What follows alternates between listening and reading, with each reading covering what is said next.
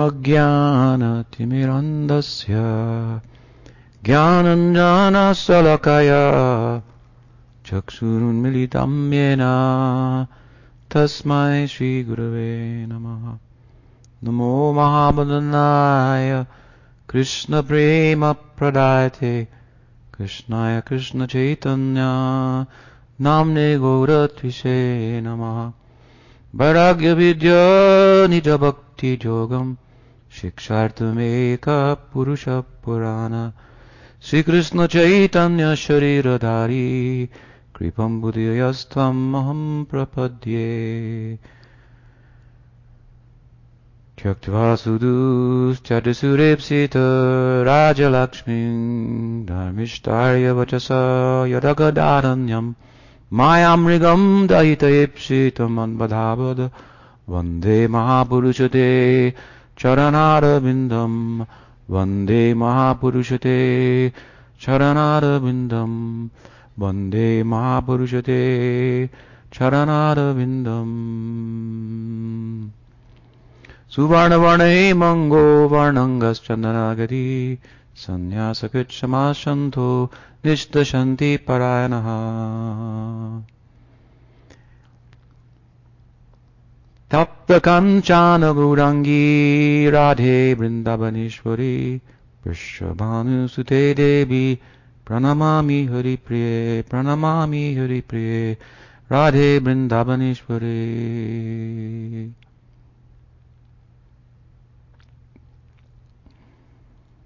Good evening, everyone. Very honored to be here. Joe, thank you very much for your invitation. Apparently you're an acquaintance of one of my students from another Buddhist setting in Asia, in India? No? That's what I was told. I thought that the two of you met somewhere. An airport in Bombay. Okay, well, there you go. In the chapel in the airport, right? The meditation center there. Anyway, thank you very much for the invitation. A bit of a interfaith setting here, coming as we do from the Hindu side. That said, it's very clear that the Buddha was a Hindu, and he has got my back on that. Historically speaking, as you may know, when the before India was a republic and consisted more of independent monarchies, all drawing their social and spiritual perspectives from the Vedas.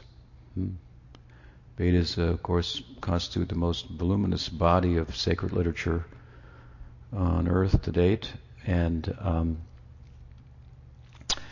at any rate, the invaders, India's been subject to quite a few of those invasions, as you probably know, that at the time that the term Hindu came about,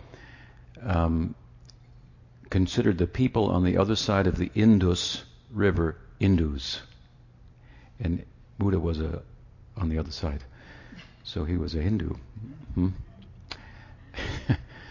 And of course, the Hindu tradition holds a very honored place for the Buddha, the original Buddha, considering him one of the avatars. Tara means to cross, and ava means to cross, well, avatar, to cross from up to down. So some type of a divine dispensation, manifestation within time and space that is meant to take us beyond the limits of time and space. Whether you want to call that nirvana, or there are many names to refer to. We'll probably get to that. But at any rate, as I'm pointing out, the Hindus hold in some respects, a very high idea of the Buddha, even while the two traditions were in conflict with one another over metaphysical issues and whatnot. But the Hindus are quite accommodating, of course, and the Dalai Lama has his place in India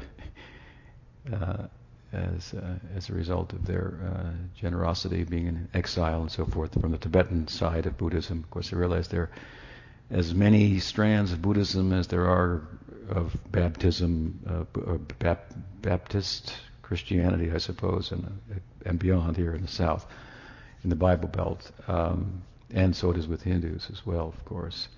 Many different perspectives within the Hindu conglomerate, if you will. But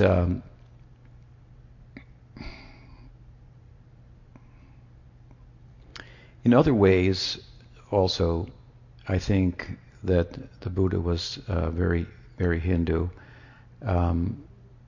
One of the ways in which he's thought to be, one of the fundamental ways in which he's thought to be different in his teaching, Gautama Buddha, Siddhartha, from the Hindus, is his rejection of the Veda. As I said, the Hindus were a body of people who derived their social norms from sacred texts, along with the application of reason, obviously, in terms of time and circumstance. In other words, they had the idea that dharma, that the world had meaning, had purpose.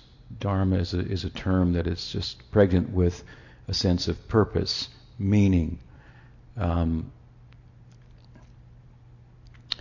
At any rate,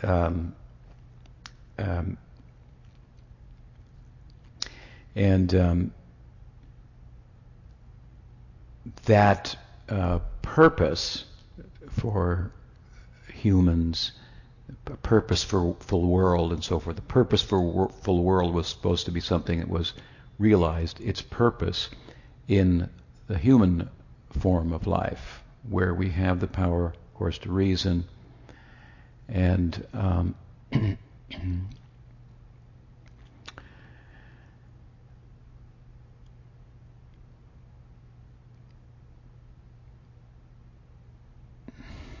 and so they,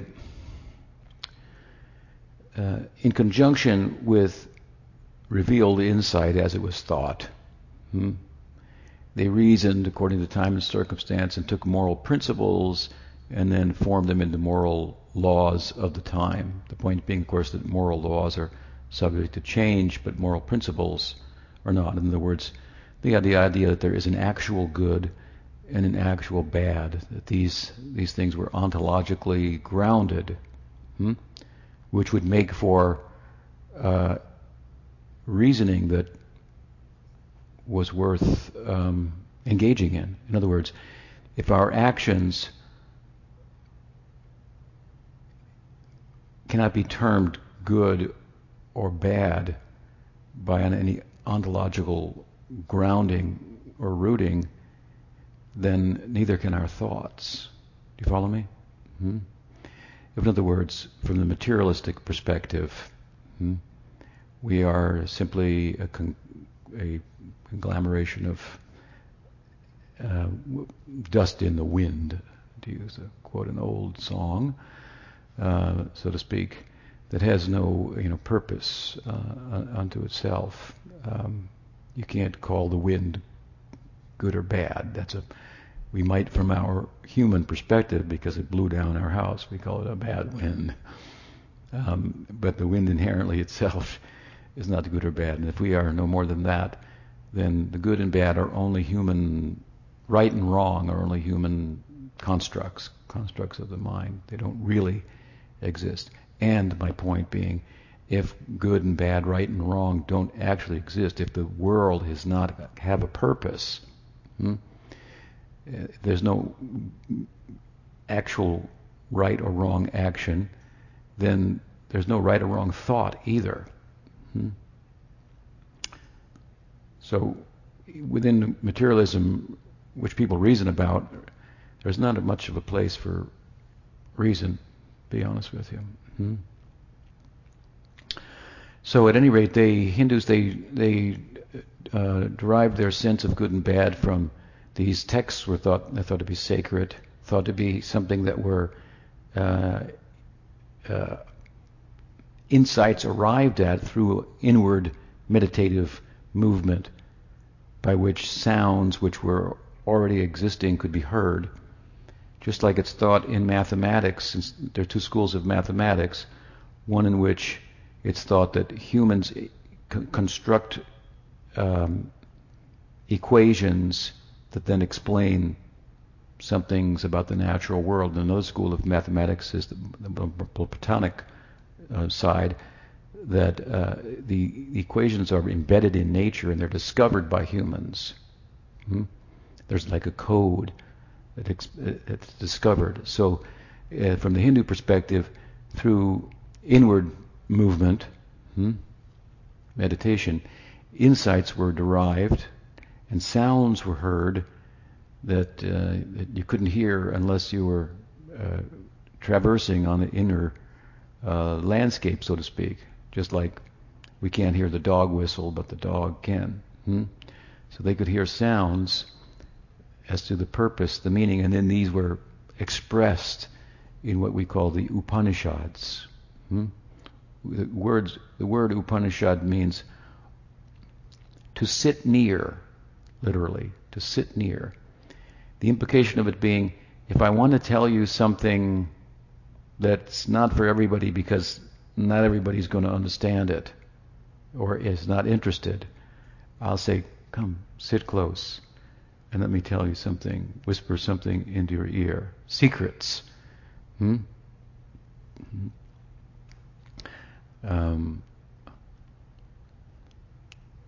So Upanishad, sit near. So then these insights were expressed, right? So the Hindus, they had this great sense of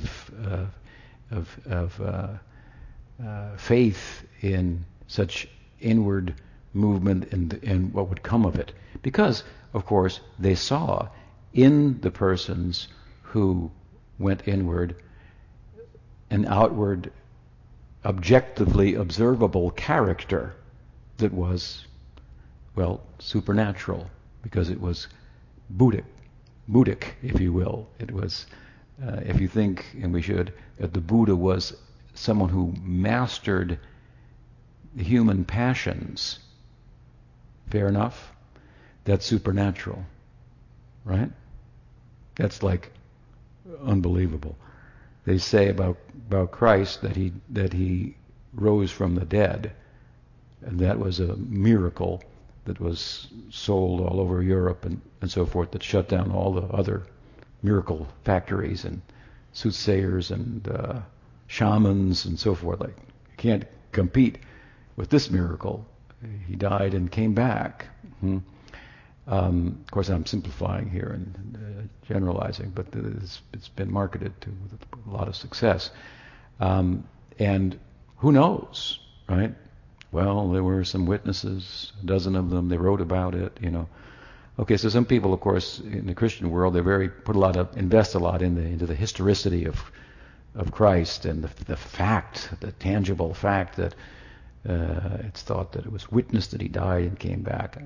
Okay, that's a belief, really, right? It's fine to believe that, and there could be good results from it if you follow through and become Christ-like. I mean, that would be the ideal, right? But I like to think of it, whether it's true or not, there's something else that's unbelievable in a positive sense, and that is that he said, and of course I just believe this, on the cross, that forgive them for they know not what they do. Now that's unbelievable. That is transcending the human passions. If somebody's going to nail you to a cross, you're not going to think too kindly of them, unless you've risen above friends and enemies,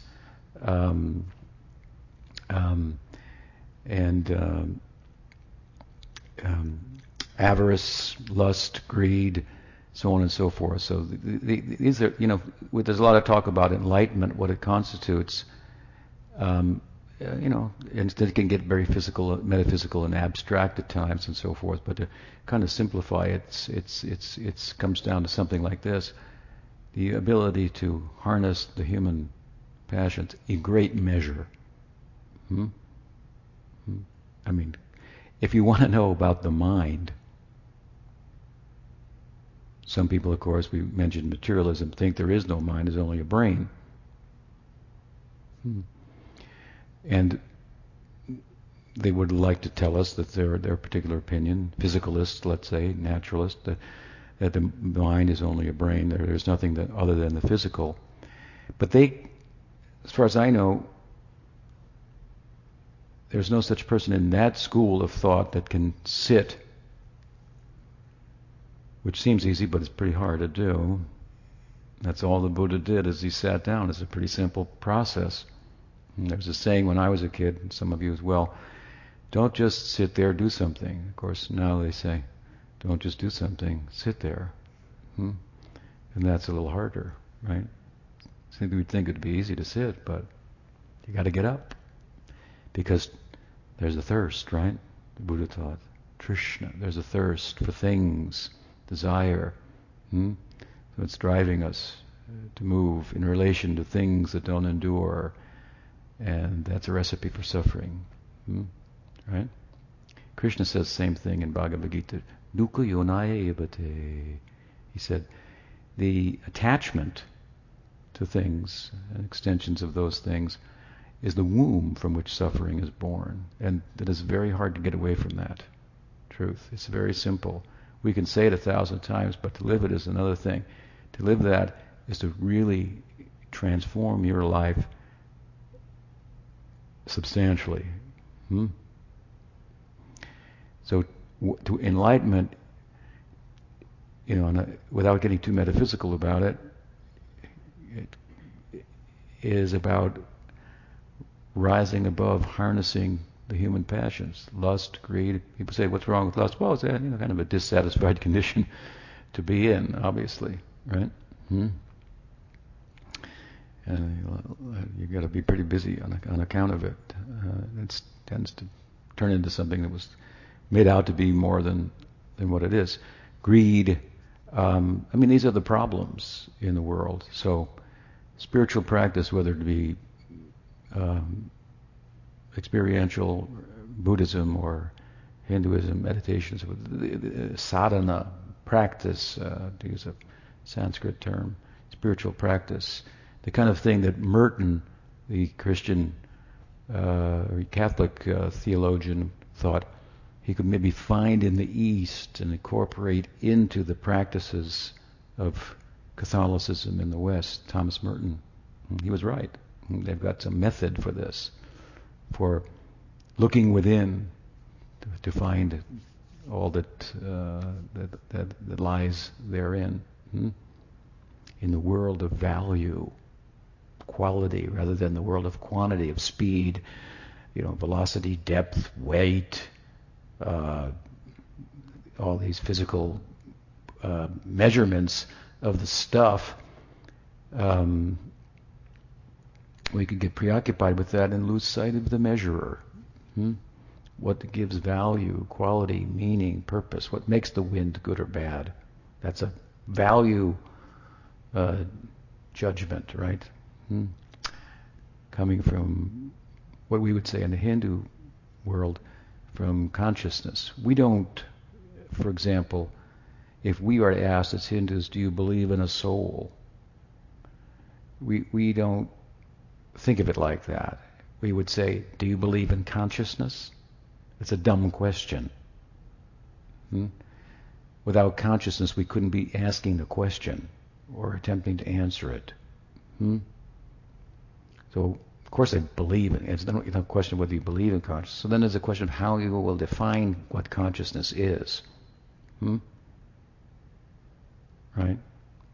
And if you try to reduce it to something that's going on in the brain and keep looking for it, you're going to be looking for it for a long time. For a physical thing, a brain, a physical thing, which is non-experiential in nature. Follow me? In other words, this floor, as far as we know, is not experiencing the fact that we're sitting on it. Right? I mean, isn't that what it's about? There's what's out there, and who's looking at it and wondering what it is, and getting enamored by it, and losing sight of his own position as the observer, and what that means in comparison to everything that's out there, that gives everything out there meaning, without which matter doesn't matter. How rich then is the life of the observer unattached to matter. Our attachment to matter causes us to identify with it and think that the constraints of the physical world pertain to ourselves as well. And that the forces of the material, of matter, the forces of our tongue to taste, that is in conflict sometimes at the end of the meal with the stomach's urge to eat. The problem. These are the masters that we serve, so to speak.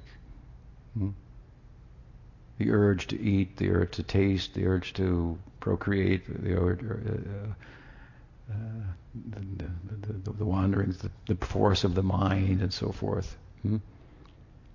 Thoughts, well, that's thoughts and things. To go beyond thoughts and things, or to go beyond thoughts about things, and think about the thinker, which could stop you from thinking altogether, and afford you a means of knowing that transcends what you could know with the mind alone, its limitations and so forth. So meditation about arresting the mind, right? And then the senses will be arrested, and then there's objective, I want to say, evidence of the supernatural. Now, that's not really a great term for Buddhism, but if you look at it metaphysically, but I'll get to that in relation to Hinduism. In other words, just to be brief on that for a moment, the Buddha did not talk really very much, if at all, about the question of what is beyond his method of ending the obvious problem of suffering driven by desire. So the problem is big enough to just focus on dealing with it, and I've got a method for dealing with it that can solve it. And it's almost, from the Hindu point of view, if there's something more beyond that, you'll get to that then. But focus on them. So with regard to questions of God, for example, or the Atma, which is a big term in Hinduism, consciousness is the Atma, the self. It's a self that's different from the psychological and biological construct of a self. The material ego. Ego means identity. So there's an identity, a sense of I that we're kind of centered on, that is derived from our sense of my. I think this is mine, this is my country, so I am an American. This is my state, so I am a South Carolinian. This is my religion, so I am a Buddhist, or I'm a Christian. This is my husband, so I am a wife. This is my... all those my's make up our sense of I. And the fact is, nothing is ours. So the I that derives from that really doesn't have a lot of standing. But that's our center, so to speak. And that's the problem. Because we all have these different centers derived from a false sense of proprietorship that inevitably put us at odds at some level with one another.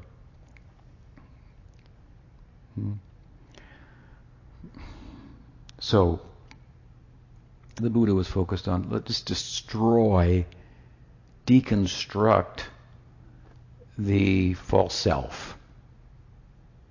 That's the whole problem. That construct. So a method for, but whether who's doing the destroying, or he kind of didn't want to get into that. I'll talk a little bit about that. And, the Pali Canon says some things about that of interest, and it can help us bridge a gap between Hinduism and Buddhism. But the point I'm making is that the Hindus, they had confidence in the revelation of the sacred text, given where it was coming from. In other words, character, tell it to the president, but is important. When I was young, that's what I used to think. When I was young, I went to Catholic school, and I thought I should be a priest when I first understood religion. I thought, well, I'm kind of a fanatic, I guess. I'm going to go all the way with it, right? So I thought, I guess that means you should become a priest. So my parents said, no, it doesn't mean that. They're okay, but we just see them on Sunday. So, but at any rate, that thinking was shattered, not really by my parents or others, but by the character of some of the priests in the boys' school that I was in. I was personally unaffected, but others were not, and so I thought, this is like, you say one thing, but your character is something else. So the character matters, right? And this is just not a Catholic problem. This is a problem everywhere, unfortunately. And we see it, it's not just a religious problem, we see it in the secular world and realm of politics and so forth, and we got a prime example. So character matters. So in other words, their faith, okay, and we're going into this subjective, faith, can't see it, but I'm supposed to believe in it, I'm not so sure. But they had faith in what they could see. Why they had faith in the texts is because they saw who the text was coming from and what was their character. And they saw in the character, objectively speaking, of the persons who shared the insights that became the Upanishads, they saw in them the ability to harness the human passions, to sit and be without trying to become something. I was speaking about the mind. So materialists may try to tell us that the mind is a brain, and it may be a good argument and so forth, but can that person, materialist, sit down and concentrate his mind on anything for more than 5 minutes? Maybe 10 minutes, maybe 15. Let's take that and compare that to somebody who can sit in a cave for 30 years. Maybe that other person, that latter person, knows something about the mind, even though it may contradict your particular interpretation of scientific data. You can't get away from the subjective. It's pretty hard. Whatever you unearth historically as a truth is nonetheless subject to your, subjective interpretation of the data, and so does with scientific facts and so forth. We interpret them in a particular way. And if it works pragmatically, not necessarily answering the big questions, who am I, why, not necessarily making even better people, but if it works pragmatically to keep things going, the economy or some gizmo, some gadget or whatnot, or go to the moon. It's a pretty big accomplishment. Why criticize that? The question is, what will you do there? What are you looking for? What were you looking for? We've already kind of thought about it for a moment. You might do more and it might cost a lot less to look within inside. What's in there? Well, that's hard to do. Well, it was hard to go to the moon, but you did it. Right? It cost a lot of money, too. And people were critical. And some people say you didn't go. So But to go within, it sounds easy. It's an inviting prospect, but it's a challenge. Because we've been outside, so to speak, attached to things and thoughts about them and the identity that arises from them, which is changing. Now I'm this, now I'm that. Even within this life. I was a child, I was a daughter, now I'm a mother. Right? I could have been a man, I could have changed my sexual orientation, gender. I could decide I'm going to Canada. Become a Canadian. Right? It's possible. So all these things can change, right? We think I am this or I am that. This and that always changes, but what doesn't change is you can say, I am this, I am that, I am this, I am that, I am this, I am that. This and that is changing. What's not changing?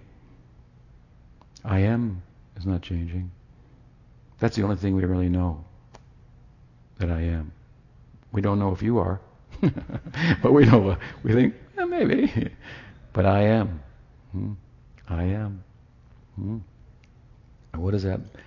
That's a huge. This is the very small word, I. It's made up of one letter. It's the most used word in the whole vocabulary of any language, and the most misunderstood. We use it more than any other, and we understand it less than any other. I. What am I? What is the I? So these Hindus, if you will, these persons who kind of like translated these sound equations,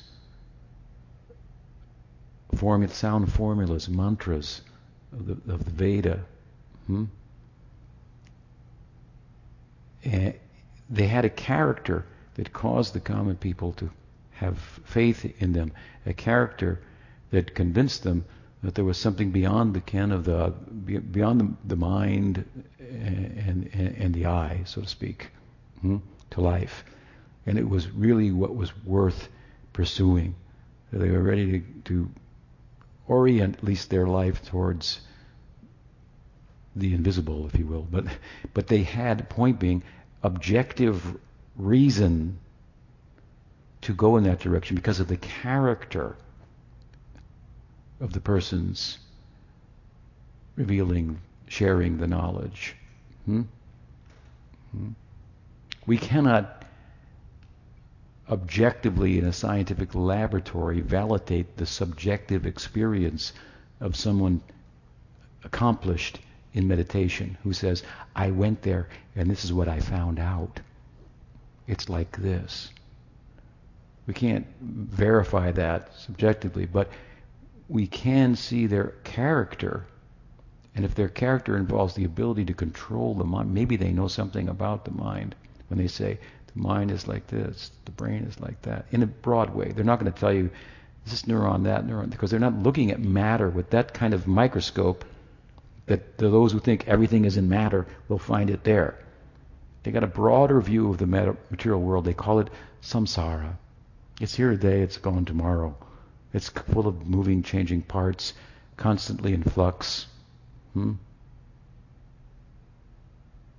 identify with a particular configuration at some point, and that's the whole problem.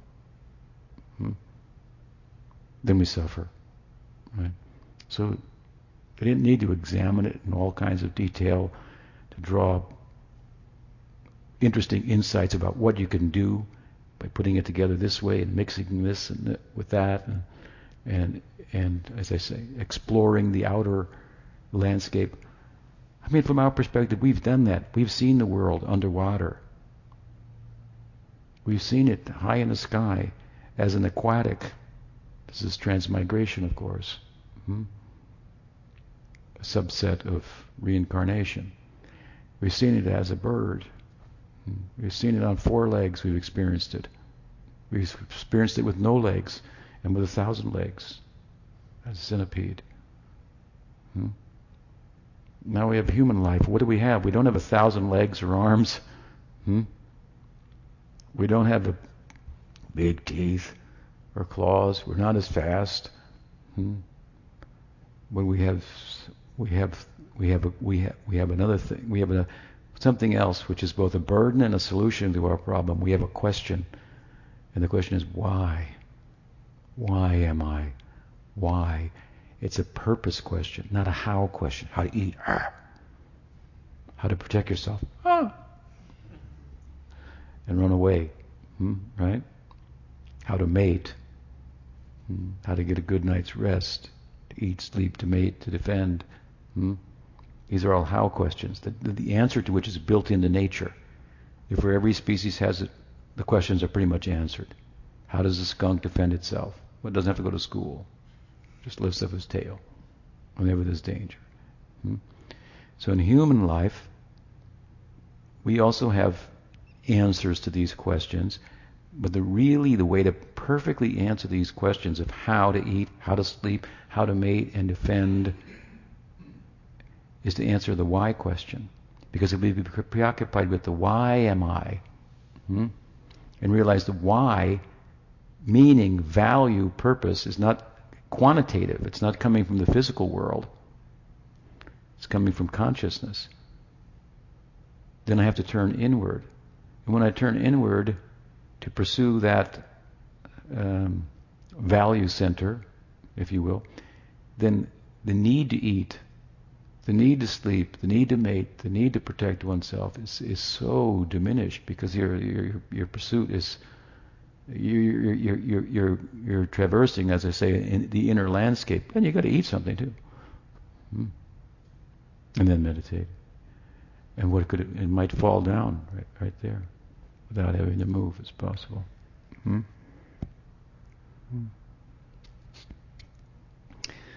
can turn the whole world. One who really goes within, the whole world will start to work for him or her. They said that if you love someone, they'll tell you all their secrets. You stop trying to take from nature, exploit her for your mentally conceived purpose and values. Instead, let go and go within. Find a let's say, from a Buddhist point of view, do away with the false self, get to the no self, no ego. We'll go on from there, but get there. And nature, you will tread. In order to do that, you have to walk very lightly on the world, right? Look at the 8 Noble Truths. It constitutes leaving a very light footprint, isn't it, on the world? It's not about taking, exploiting as you move. As you sit, so you move accordingly. Move in such a way that your sitting will be facilitated. Sit in such a way that when you walk, you will be in the world, but not of it. To be of it is to be a taker. Because if you're attached to a certain configuration of matter, of nature, and think that's yourself, you have to defend that. And others are doing the same thing. Therefore, you have to be a taker. And if you're taking, if you're hunting, well, you're also being hunted. You have to look over your shoulder. And the Buddha won't have your back in that situation. No. That's, of course, the whole idea of karma. You've taken, now you owe. You're in negative numbers. The Buddha says, come to zero. Sit, come to zero. This is a positive sense of zero compared to negative numbers. You don't owe, you're not a taker. You tread very lightly on the world. Point being that if you relate with nature in this way, rather than taking from her, maybe she has some secrets she can share with you. Those sounds, like I said. From the Hindu perspective, the secret that nature holds is that it has a soul, and it's you, a unit of consciousness. That's not that's not constrained by time and space, but by attachment within time and space. Thinks it is and functions accordingly with fear, because that I, the false I, is threatened with non-existence every day, every moment. Well, it's not comfortable to live in fear. And on a metaphysical level, however comfortable we make ourselves and how big of a fence we build or whatnot, there's some fear. I've got to get up, work. I've got to do something. I might not. The world's working against that I. There's a struggle. We should give up that struggle. We don't have to struggle in that way. Is the point. So, these Hindus, they had this confidence, let's call it, in seeing the character of these sadhus, these rishis. Rishi, drishya means to see, seers. They were seeing things that others couldn't see, and they talked about them. And how would they talk about them? They're talking about something that's beyond language. They're trying to get you to think about something that's beyond thought. So the way in which it's spoken about is very abstract. It doesn't make it less important or less truthful, but how can you convey... It's one thing to convey a simple scientific fact, like if you touch fire, we have some data, you will get burnt, even if you think you won't. Okay, well, that's pretty easy to talk about, pretty easy to think about, and it's pretty easy to experience. But that which is beyond language, beyond thought, beyond word, how to then try to bring it to someone who is a thinker, a talker, who tends to be guided by reason, how to translate something that's transrational into a rational explanation that's compelling enough to get us to take up a transrational method, like meditation. It's not irrational, but it's not a rational exercise. It's a transrational exercise. So one of the main way in which the Hindus were compelled to embrace this kind of idea, again, was by the character, because example, as we say in English, speaks louder than precept. So the example of these sadhus, even though they talked in, I don't know what the guy's saying, but I'm not sure, but I want to stay around him or her. They got something. They got a glow about them. They're not taking from the world. There's nothing you can give them. They don't have any want. They have no desire. What have they found? So we just imitate what they do. They sit. Okay, well, sit. I'll try it. Gradually, you get some little experience. You can talk about it within certain circles, right? Where you can make connection with others about it, and then get strength in numbers to pursue the challenge, the great challenge, right? Of the pursuit of enlightenment, pursuit of truth, ultimate truth, the capital G good, absolute good, that transcends the small g moral good that at best people are pursuing in the world and fighting over what it is. And it's so relative, because you press down here, it comes up over here. You press down here, and it comes up over there. What the Buddha talked about is a comprehensive solution of the whole problem. Not a temporary solution here. Press down here, it comes up here. Press down there. Right? So the Hindus, they have their Buddhas, if you will. They have their enlightened people also. And they have they exhibit the same characteristics of the Buddha, in the basic sense of being in control, having mastered the human passions. And having mastered the human passions, one can, interestingly enough, actually become a lover. Sounds backwards, but because the human passion for love and romance, let's say, making the world go round. But if you conquer or master, harness, let's say, the human passions, you can actually begin to become a lover, because what the human passions really are about taking.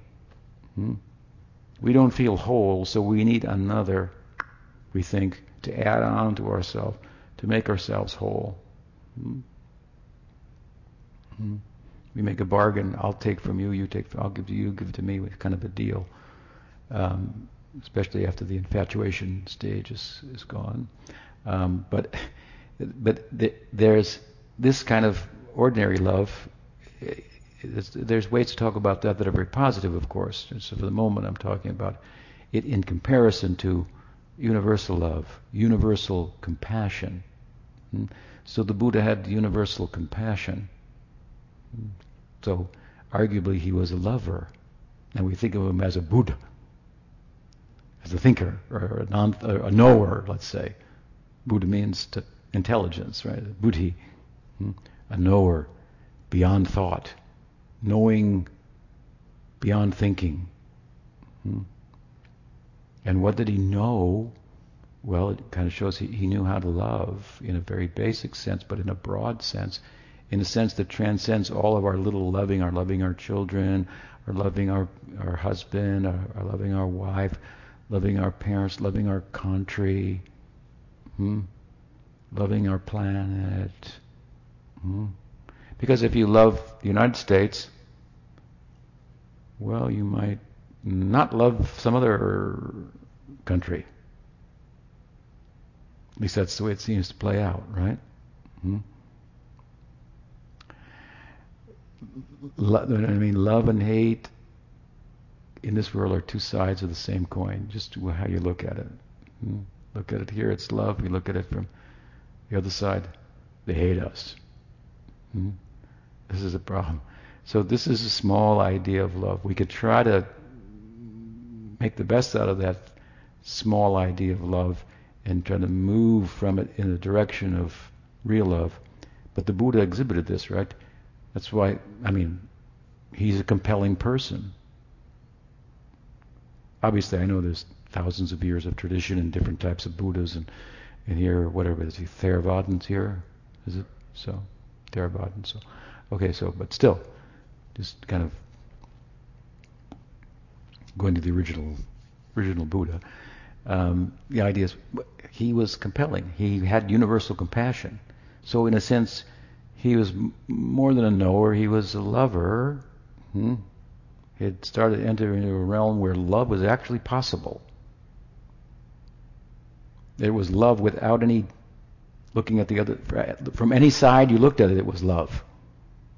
Okay, then he's got it. And if you look at it from one side, it's hate, the other side, it's love.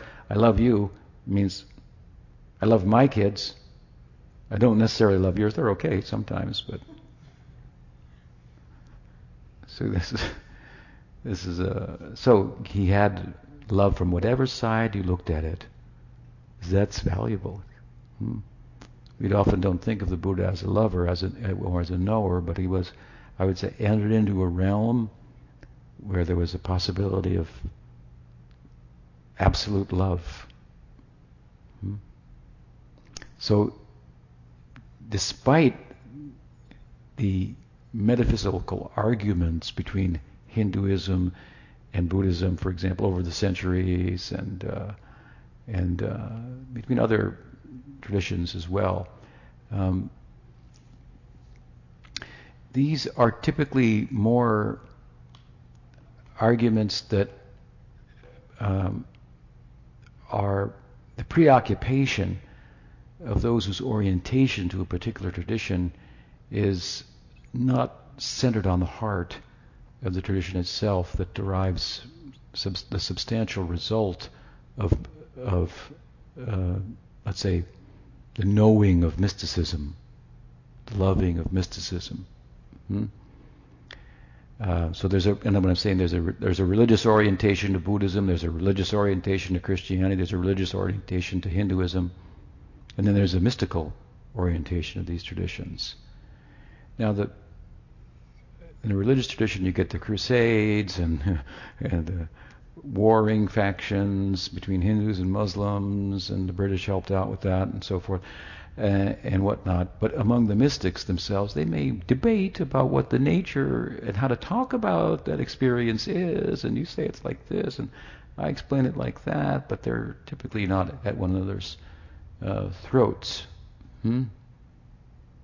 And also their approaches to harnessing the human passions, arriving at universal compassion, are slightly different.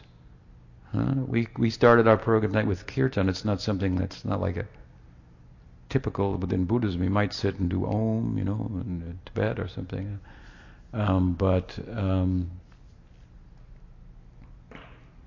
it's different. There's a lot in common, and then there's some differences. So they must come to a common ground that's desirable, that we could call enlightenment. A common ground that includes, again, in a very basic sense, harnessing the human passions. I say that's supernatural. That's objective evidence of the supernatural. If you could harness the human passions, you'd be a very extraordinarily rare person. If you could control the mind and sit for 30 years in a cave without any desire, maybe you know something about the mind, more than in getting a PhD in psychology. And you might appear dysfunctional from that point of view also in the world. Sometimes people think you are living your life like, let's say, for something other than in immediate here and now, what you can see. You're going to miss out on a lot. That's really a misunderstanding. You're missing out on a lot. You're missing out on the whole. Like I said earlier, I mean, what's more valuable? That which inherently has no value, matter, physical forces, or that which makes matter meaningful, ourselves, something within ourselves, that qualitative feature, consciousness, for example. So in Hinduism, we have our Buddhas, is my point. We have those who can share notes with the Buddha, and he could sit for a while too, and so forth. Now, one of the metaphysical then differences between the Hindus and the Buddhism is this, again, that we touched on it earlier, this idea of self. No self, self, no self. So now, this is my thought, and this is, of course, it's very Buddhistic because the Buddha advocated to think for yourself and not just be intimidated by dogma and so forth, right? So I can do that then. I may be unorthodox, but then the orthodox, what is that, right? The Buddha would say, right? Buddha rejected some of the Vedas. That's one of the things that differentiates him from the Hindus. I talked about these Vedas, these sacred texts, but he really rejected a certain portion of the Vedas that talks about living in this world and material acquisition in a religious context, rather than seeing through the falsity of material acquisition, rather than seeing that less is more. They thought more was less. So the Vedas are generous in which they also offer information how to live in the world and acquire with a license, take with a license, hunt with a license, something like that, so that you gradually be weaned from it. He didn't have time for that, the Buddha. He wanted to immediately go to renunciation of things. Not to handle things in a certain way, like in Nishkam Karma Yoga. You do the thing, but you're detached from the result. It's difficult. He just wanted to sit, right? He had the power to sit. Detachment, renunciation.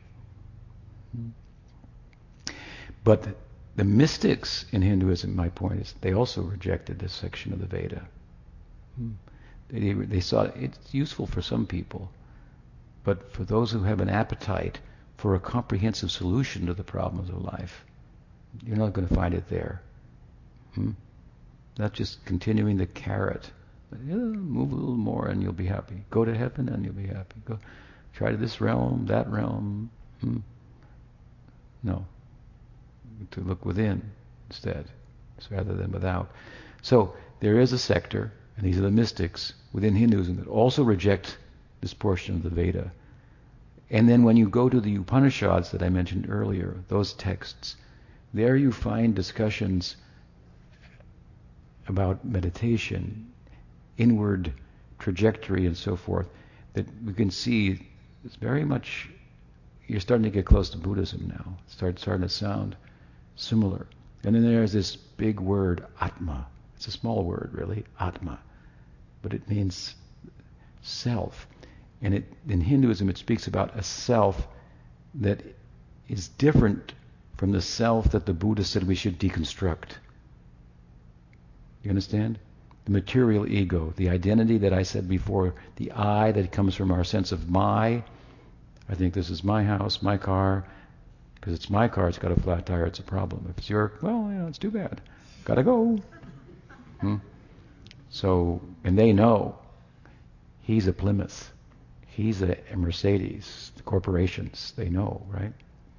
They know. Your I. So they advertise accordingly. He goes here, he goes. They got their data. But this is all about the false self, right? Buddha said this false self should be deconstructed. No self. No self. So it seems to be in contradiction to the Hinduism idea of an Atma, a self.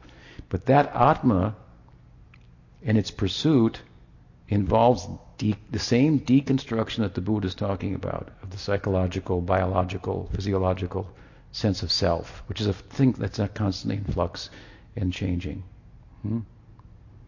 They posited, the Hindus, that this Atma is the observer of the ever-changing material phenomena. By focusing on it, you can sit and watch the whole thing go around and not be part of it. To be in it, but not of it. But now the Buddha is experiencing and exhibiting the qualities of enlightenment and saying nothing about Atma. And the Hindus are talking about there's Atma, there's an Atma. And there's a Paramatma, that's another subject. There's many small Atmas and one big Atma. This is theistic Hinduism. Okay.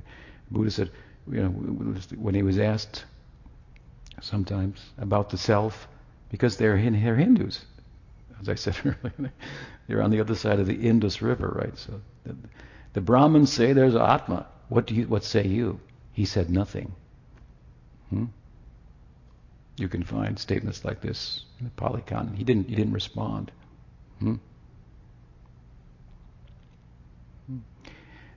There's many there's a number of, now they can be interpreted in different ways, of course, obviously, to say, well, he's really not saying there's an Atma, or he's really not dismissing, he's really not, but they could be interpreted to say that he did not dismiss the idea of an Atma, but he did not, as a strategy, think it useful to talk about it.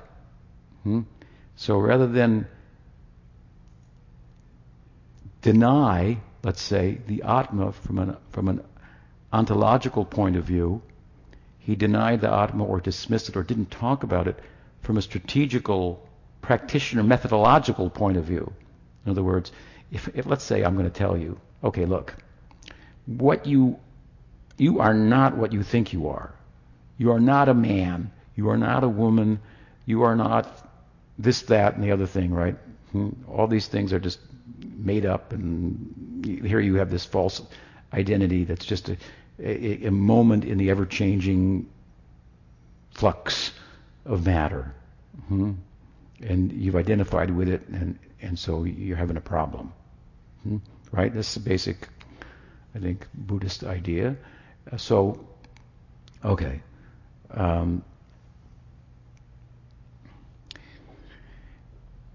That's a lot to swallow. Now I can reason about it. Well, the Buddha did. And he said, look, you're suffering. What's the cause of the suffering?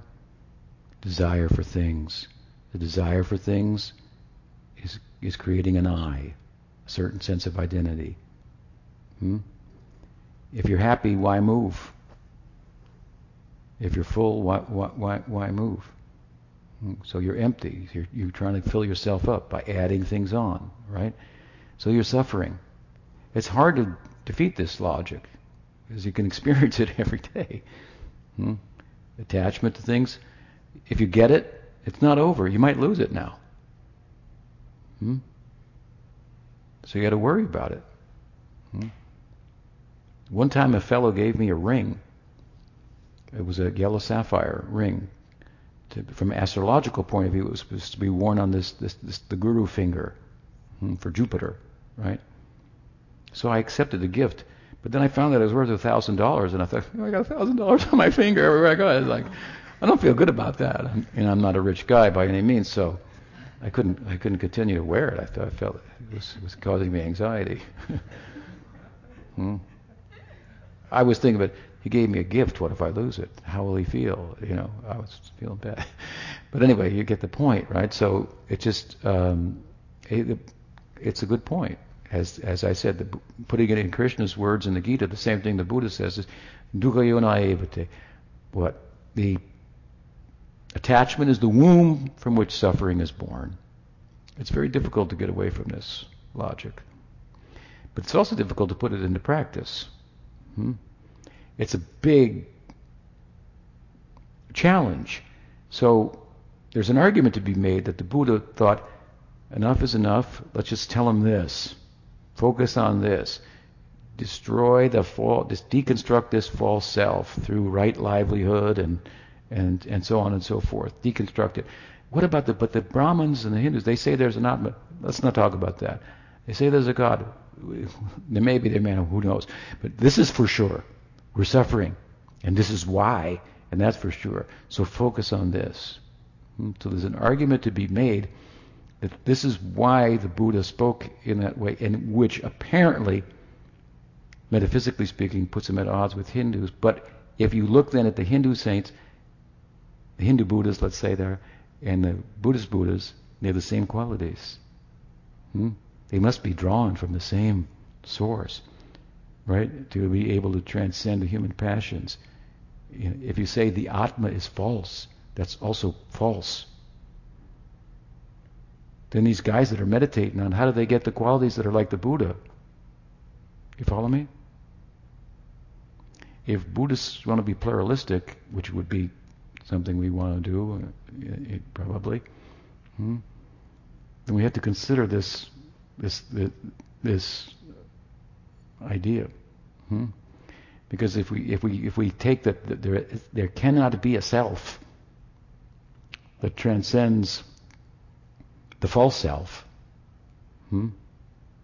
It's a complex and interesting argument and discussion, but just to say it like that, then if there cannot be, then you're rendering by saying that those who have Buddha qualities in other, for example in the Hindu tradition, to be an illusion. But they don't have the qualities of anybody in illusion. They have the qualities of the Buddha. Do you follow? So I've just, not trying to be adversarial, I'm actually trying to be interfaithing a bit here and bring us together on the idea of, like, we judge by the fruits, by the results. If we see character that constitutes, in a basic sense, what is enlightenment? I'm just talking about it in a negative way. Well, it's not this, it's not that. Or to say it kind of positively, it's, in a basic sense, harnessing the human passions, and I mean completely, and the mind. That's objective. What that feels like, that's a subjective, that's another thing. It feels good. That's why you can do it. Because it's a higher taste. There's no happiness in matter. And there's no love in matter. There's love in Buddhism, right? By becoming a Buddha, you love everybody. And I would say this is the base ground of loving, compassion. And there can be developments within that, depending upon the discipline by which you pursue transcendence, which could be variegated in nature. In other words, you could become enlightened and exhibit the base qualities of a Buddha in Buddhism, in yoga, in esoteric Christianity, in Sufism, and you'd have the basic same qualities and basic same experience, but then a variegated experience beyond that within transcendence. Different, why not? Why transcendence cannot be variegated? If the paths to it are genuine and ego-effacing, to be genuine, and they're good at that, yet the nuanced way in which they go about that ego-effacing, can it not result in slightly nuanced experiences within transcendence? This is kind of a theistic perennialism kind of perspective that I share with you tonight. Thank you very much. Any question? I don't want to go on for too long here. What's the time? 7:15. You've been very patient.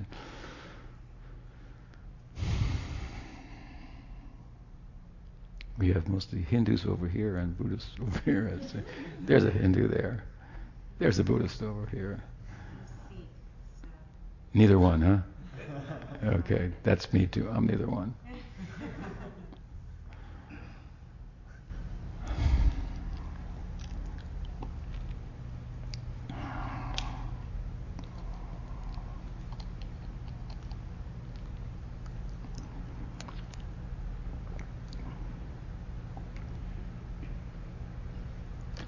Apparently she works at a yoga studio, and found out about the there you go, there's the boss. And they found out about the event through Facebook, and so I don't think I'm a Kundalini teacher. Kundalini, okay. From the Sikhs, Satnam, Yogi Bhajan. I met him before. Yeah, he invited me to his place in Taos. Around 1980, 80, something like that. I spent My it. teacher grew up There. with him. Yeah. And you have a yoga studio nearby. Yeah, close by. It's downtown Spartanburg. Maybe we can visit you sometime there. Yeah.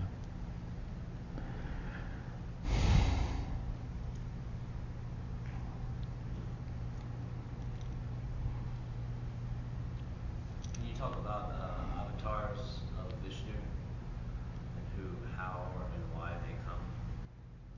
Yeah, well, we could say something about avatar. Tattva.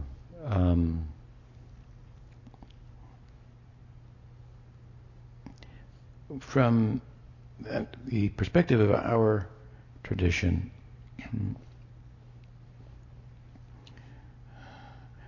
the world is something, the physical world, the world of our sensual, mental, intellectual experience is one that comes and goes like an expanding and contracting universe, let's say, to use a scientific terminology, or like something like a multiverse string theory perspective or something like that. You can find this in Hinduism. And Buddhism, really gets its description of the world from the Hindu Sankhya perspective and so forth. So it's similar, but time is cyclic, right? Rather than linear. And so with regard to that, the universe is something that expands and contracts, and there's no beginning to that expanding and contracting. It's called anadi, beginningless. The beginningless cycles of manifest world, unmanifest. And what's driving the world is karma. So, which means the desire of those in it, right? The atmas in it. They have desire, so they're driving it.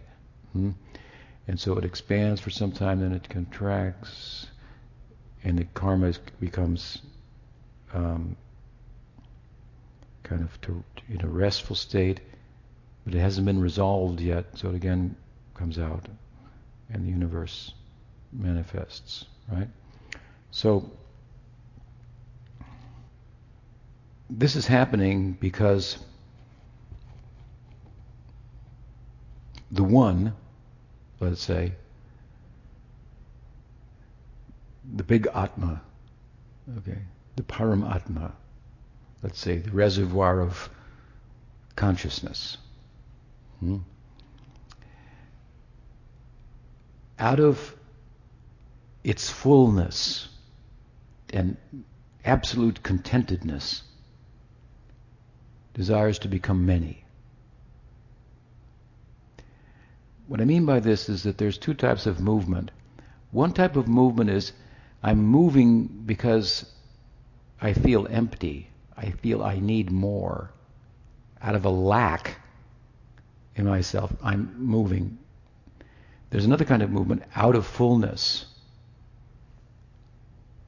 And you just, it's like celebratory type dance, right?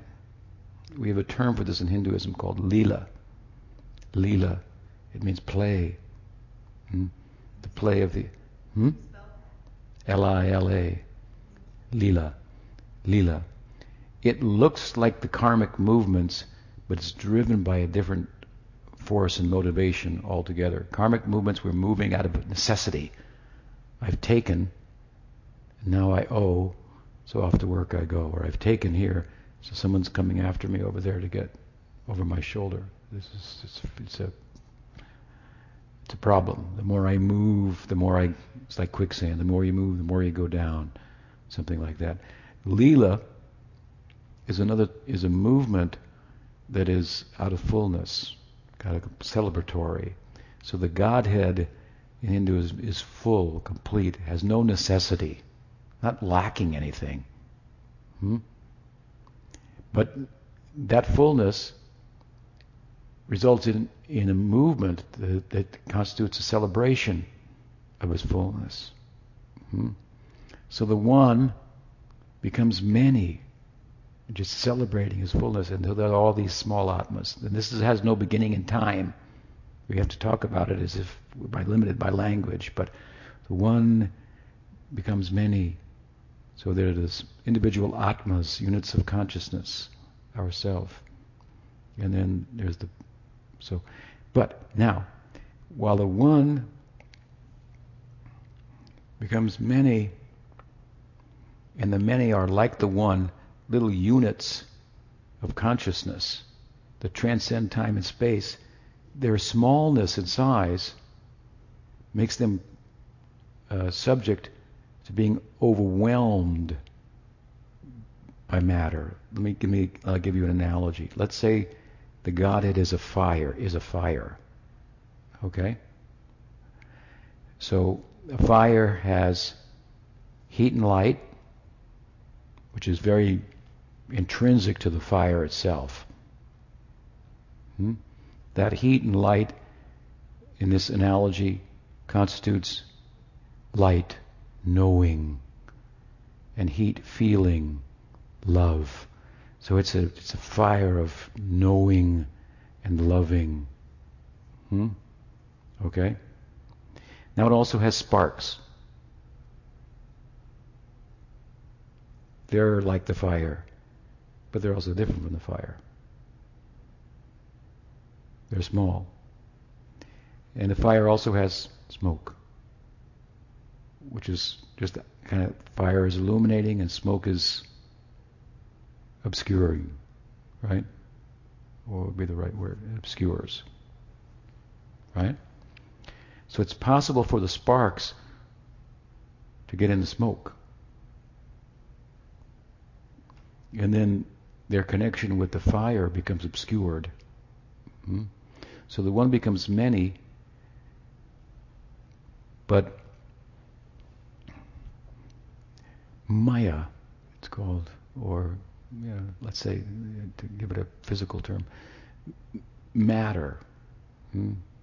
This is also one of the energies of the energetic, supreme energetic has energies, shaktis, right? So one shakti is Maya Shakti. the objective world. One Shakti is the individual Atma. I talked about the self, the Jiva Shakti. Another Shakti is this internal Shakti that makes the fire have heat and light, and its own life in there, its own what goes on in there. That's something happening in the fire. It's like we can't, unless we're fire, we can't know it or understand it. So, in this analogy, we are like the sparks, and when the one fire emanates with the sparks, they can be obscured in terms of what their actual position is by the smoke. And so, seeing this, there's avatara. So the one, then, the Godhead, takes a shape in this world to address the problem, like the Buddha did. So we consider the Buddha an avatar, to address the problem according to time and circumstance in the world, appearing in different forms and so forth. Some of the forms of the avatars are obviously what might be called like mytho-historical in time. We get to the Buddha, it's almost like a historical time. I guess we can figure out that he was actually here, and so forth. You move further, Christ becomes more of a historical figure, or a Chaitanya in our tradition, very historical figure, and so forth. But this is the general idea. So the fire, the Godhead being full and complete, right? At the same time, in order to be full and complete in love, that love has to include compassion. All kinds of love, different varieties of love. So compassion has to be included. But in order for there to be compassion, there needs to be a situation that requires it. There has to be samsara. You understand? It's not that God created samsara so that he could be compassionate. These things just are. The Godhead is compassionate because there is samsara. We can only talk about it so much, but so they are sparks, of light, like ourselves.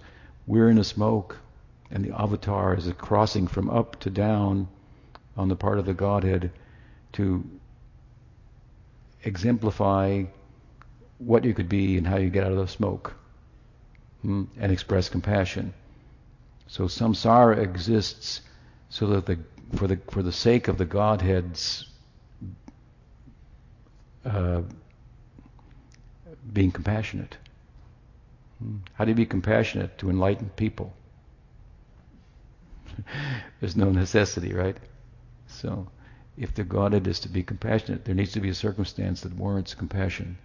That's called samsara. So move. He has his own circle, living in a, so to speak, the Godhead, a circle of love. That's called lila. So there's movement in there. It's said every word is a dance, every word is a song, every step is a dance. What must be the singing? What must be the dancing? How to talk about that? We can look, let's say, use a God idea. Let's say, in an analogy, God is the sun. So the general way to think about it is, thanks a lot. It makes my mind peaceful when you come out. It's a happy day. And there's vegetation. And today you have taken some water and done with it what I could never do. You have turned it into a cloud, and now you have poured it down over here. Thank you very much. So we live with gratitude, right? Honoring the sun, what the sun provides for us. I mean, you could go on and on and on about it. We don't think about it that much, but we should, right? Now, some person in all of this thinks, that's pretty cool, but what's going on in the sun? I'm looking at the sun in relation to my life and what the sun's doing for me, but What did he say? Think not what your country can do for you, but what you can do for your country. Kennedy. Anyway, get the idea. So someone think, I'm thinking all the time what sun can do for me. What could I do for the sun? I mean, I can't think of anything, but I mean, it's an intriguing idea. What goes on in the sun? I see what the sun does here, but where is the center? Is the center here, or is the center there? What are those nuclear explosions that are going on in there? What's the life in the sun? This is what Leela's about, to enter there. You can't say that much about it, but you can philosophize that, there must be movement and transcendence. And what you call it? Play, dance, drama, celebration. And the avatars overflow of that into a world that's missing out on the party, so to speak, and suffering. So, for compassion, the avatar. Therefore, Buddha is so much, for example, characterized by compassion. Does that help? It's a bit of a long answer, but it's a difficult answer in a shorthand at the same time. Okay, anyway, I'll thank you again. It's been very nice sitting with all of you. Appreciate your time, your questions, the invitation. Hare Krishna, Sri Buddha Dev Ki Jai, Bodhi Premanandi Hari.